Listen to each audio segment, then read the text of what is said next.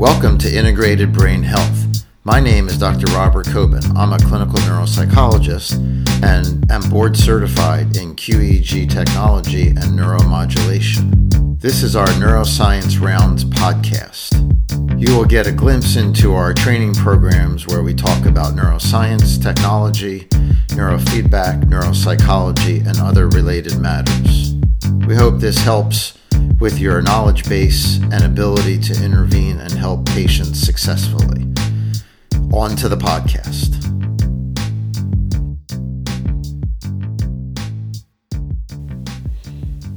Hello and welcome to Neuroscience Rounds. I'm Dr. Christy Snyder calling. I'm a postdoctoral fellow here at Integrated Neuroscience Services. This series serves as an introduction into neuroanatomy. This week we will be talking about the somatosensory system. But first I want to start with the classic question of if a tree falls in the forest and there's no one around to hear it, does it make a sound? What do y'all think? Yes. And that's correct. It actually does not make a sound. When it hits the ground, it causes vibrations. And these vibrations need a brain to transform it into a sound. So things like colors, tones, smells, and taste aren't actually real. They don't exist in the universe outside of a brain. They are mental constructs. They're how your brain takes in information from the environment and transforms it into your existence of the world, your experience of the world. So this starts out with sensation. Sensation is receiving information from your environment, and this is done first through the process of transduction. Transduction is when a stimulus is picked up by a receptor, and then it is converted into electrochemical energy, so neural impulses, action potentials. Then it is relayed to the central nervous system through projection neurons. So basically, for example, this morning if you made coffee, you turned on your coffee maker, there's light waves so you can see the coffee, there's chemical coming from the coffee so you can smell it. It probably had a ding, so there's vibrations. Those hit a sensory receptor, so it could be on your retina, it could be the chemical receptors in your nose, the ding that it was ready could hit your eardrum, and then that causes the receptor to turn it into a neural impulse. And then it gets communicated to your brain by a process called neuronal encoding. So neuronal encoding is essentially just a series of action potentials or neurons that are firing. And it conveys information about the modality. So is it vision, hearing, taste, or smell? And then it has information about the intensity of the stimulus, its duration, and its location. And that is communicated to the brain, like I said, through a series of action potentials.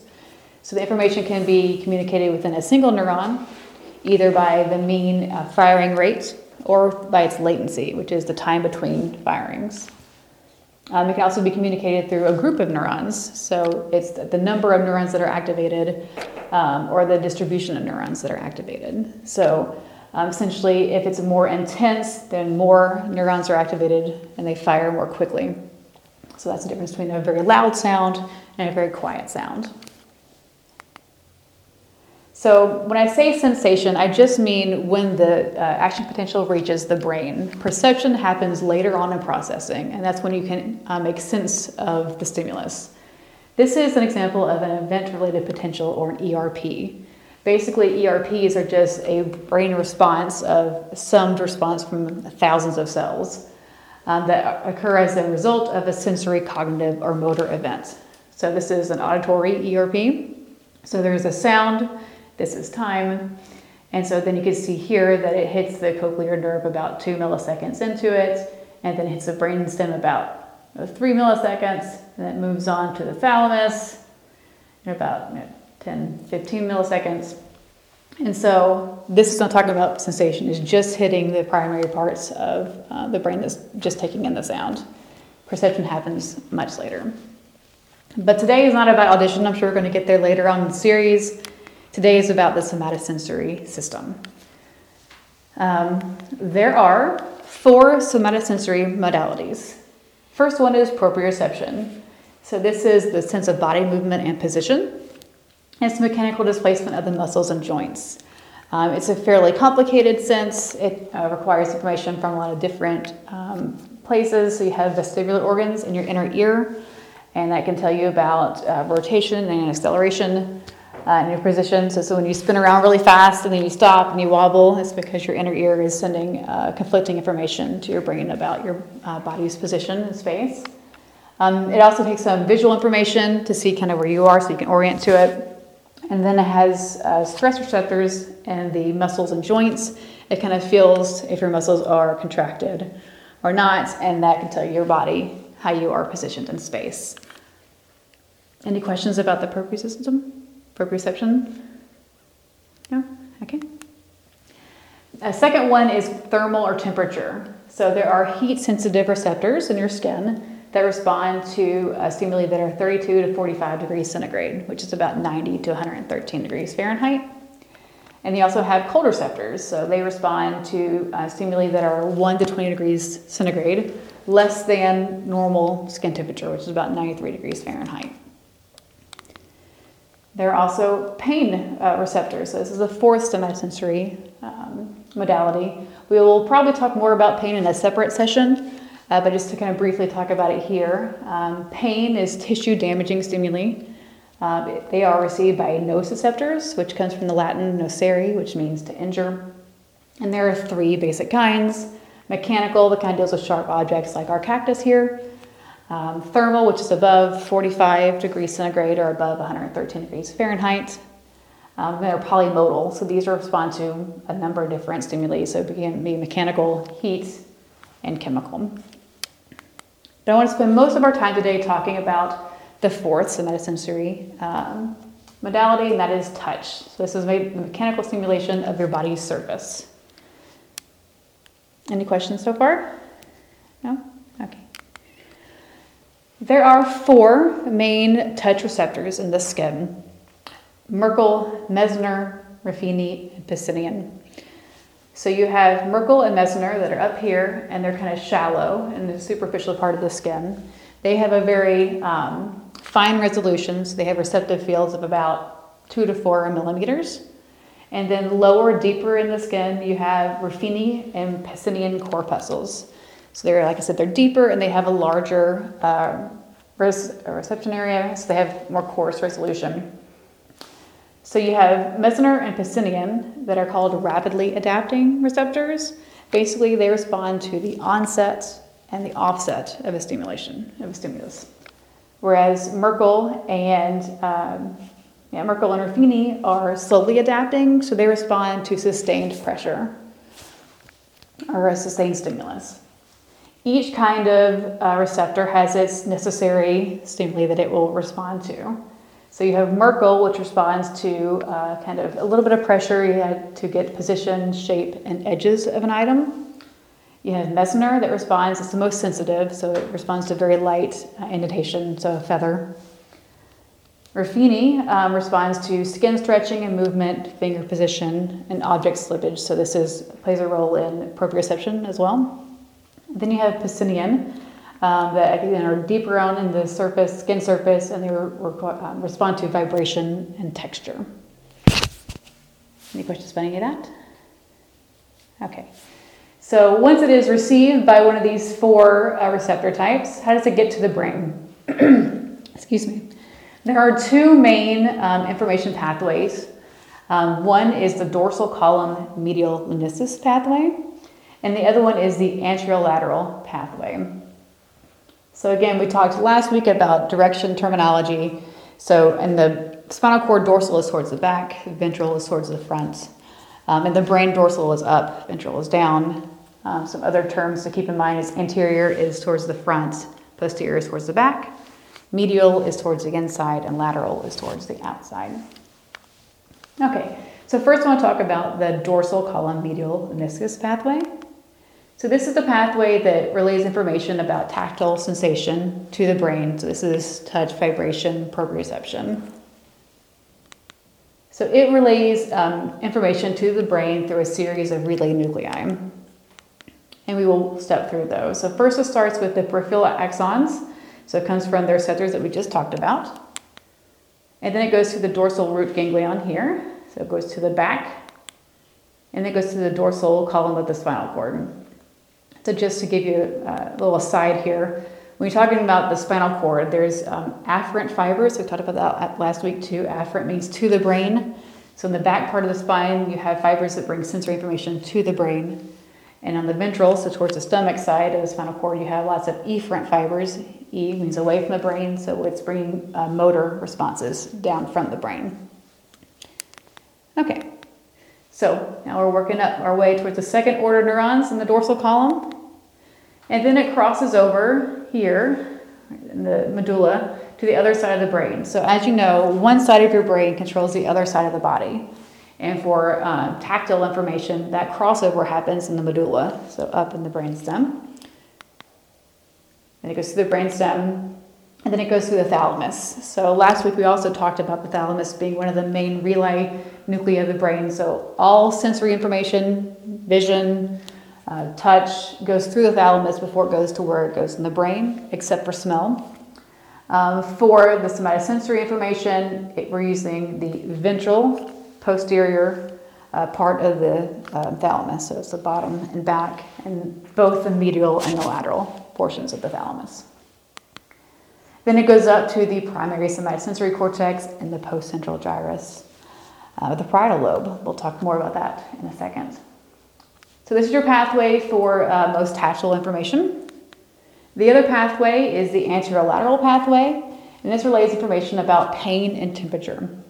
So it goes up through the dorsal horn of the spine as well, but then it goes ahead and it crosses over in the spine, and then it goes up to the reticular formation of the pons and the medulla. So as we talked last week, the reticular formation has to do with arousal states, so sleep and awake. And the pons and the medulla are part of the autonomic system that regulates involuntary functions like blood pressure. So this is like if you stub your toe or you're in a lot of pain, it will definitely affect your blood pressure. And that's because it hits the pons and medulla before it goes up to the thalamus and then up to the somatosensory cortex. So just to kind of review, you have the dorsal column medial-lemniscus pathway that deals with tactile information. It crosses over in the medulla up higher in the brain. And then you have the anterolateral pathway that deals with pain, and it crosses over in the spine. So it crosses over sooner, so you get information to the brain faster, which is important for pain. You need to respond to that pretty quickly. So, like I said, for the tactile information, it comes up through one side of the spine and it crosses over in the medulla, and then it goes up through the thalamus, and then it hits the somatosensory cortex. What am I talking about? Here. So a little bit more terminology for you. A sulcus, which is singular for sulci, which is a plural, is the valley. So your brain has wavy, and so the sulcus is the valley part. This is the central sulcus that separates the frontal lobe from the parietal lobe. And gyrus is singular, gyri is plural, and those are the hills. So the post-central gyrus is here, and that's where the primary somatosensory cortex is. And it occupies Brodmann's areas 1, 2, and 3. Brodmann's areas are regions of the brain that are distinguishable based on their cellular composition. So they have physical differences in the kinds of cells that make up those areas, and those physical differences correspond to functional differences, such that they process either different kinds of information or the same kind of information differently. So you see in this picture here, they have different kinds of dots and dashes, and that corresponds to different cellular makeups of those different regions. So here you have the primary somatosensory in areas 1, 2, and 3, and then you go to 5 and 7, which gets more complicated processing. Which brings us back again to what I mentioned last week, is a primary principle of how the brain processes information is hierarchical. It goes from very basic processing to very complex processing. So, for example, for vision, you have the primary visual cortex here, and that processes very basic information. So is there a line in a given receptive field? And then it moves on to the secondary visual cortex, which is sometimes called the association, so you kind of have to see what you're talking about here, but here we'll call it the secondary. And it has more elaborative processing. So if there's two receptive fields and there's a line in both of them, and you kind of take that, does that form a shape? So is the line, does it form a circle? And then you go to heteromodal areas of the brain, and that gives you more integrated processing. So How do you feel about the ball? Do you have memories about the ball? So that happens in these heteromodal areas here.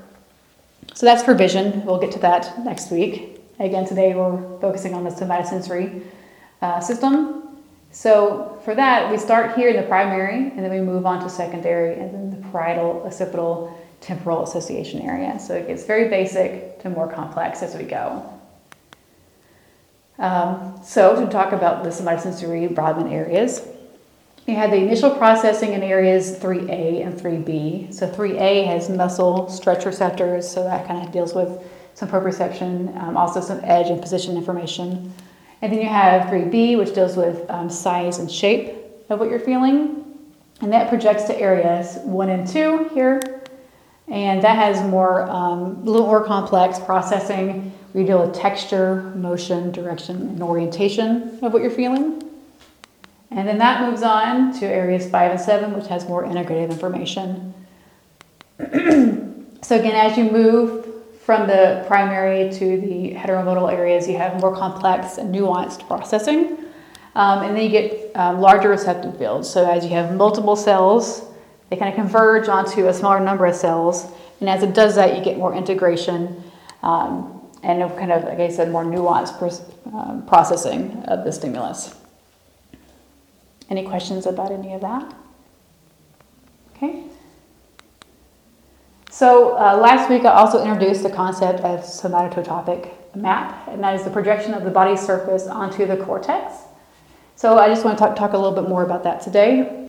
So this was discovered in the 1930s by a guy named Wade Marshall, who did experiments on cats and monkeys. Essentially, he touched a part of their body surface, and then he noticed that produced an evoked potential in a certain part of the cortex. An evoked potential is simply just the summed signals of thousands of cells in the cortex. So you touch part of the skin, and then a part of the cortex would respond to that. A little bit later, a guy named Wilder Penfield did the opposite experiment, where he had patients who had epilepsy, and he would stimulate a part of the cortex, and they actually felt that stimulation. They perceived it as being in the corresponding receptive field on the skin. So it goes both ways. And so how they started establishing this. So as you notice, there are the regions of cortex that correspond to your body doesn't look like your actual body. So there's more cortex devoted to the hands, lips, and the tongue. And that has to do with the density of the receptors. So that brings us to the 2-point threshold, which is the minimum distance at which 2 points are perceived as 2 points. So it measures the distance between two receptive fields. So for example, your fingertips have about 2,500 receptors per square centimeter. So they again have a receptive field of 3 to 4 millimeters. So if you have two very small pins and they're, say, 2 millimeters apart, you will perceive that as a single point. If they're 5 millimeters apart, you will perceive that as 2 points. However, on your trunk and your back, the receptive fields are hundreds of times larger. So the 2 points have to be much further apart before you would perceive them as 2 separate points.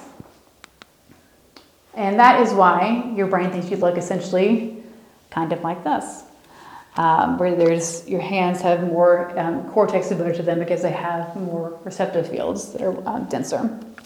There's not just one sensory homunculus, though. There are actually 4. There's one in area 3A, one in 3B, one in area 1, and one in area 2.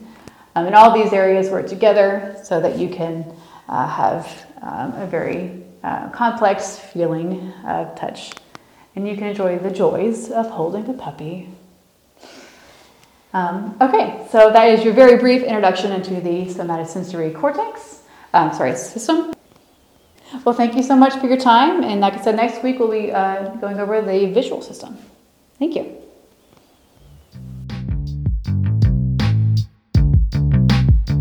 Thank you for joining us today. Feel free to subscribe to the Neuroscience Rounds podcast for future episodes. You might also enjoy our sister podcast, Let's Head On, with myself and Dr. Ann Stevens, where we discuss the interaction between neuroscience, neuropsychology, and physical and mental well-being. Please feel free to reach out to us at integratebrainhealth.com.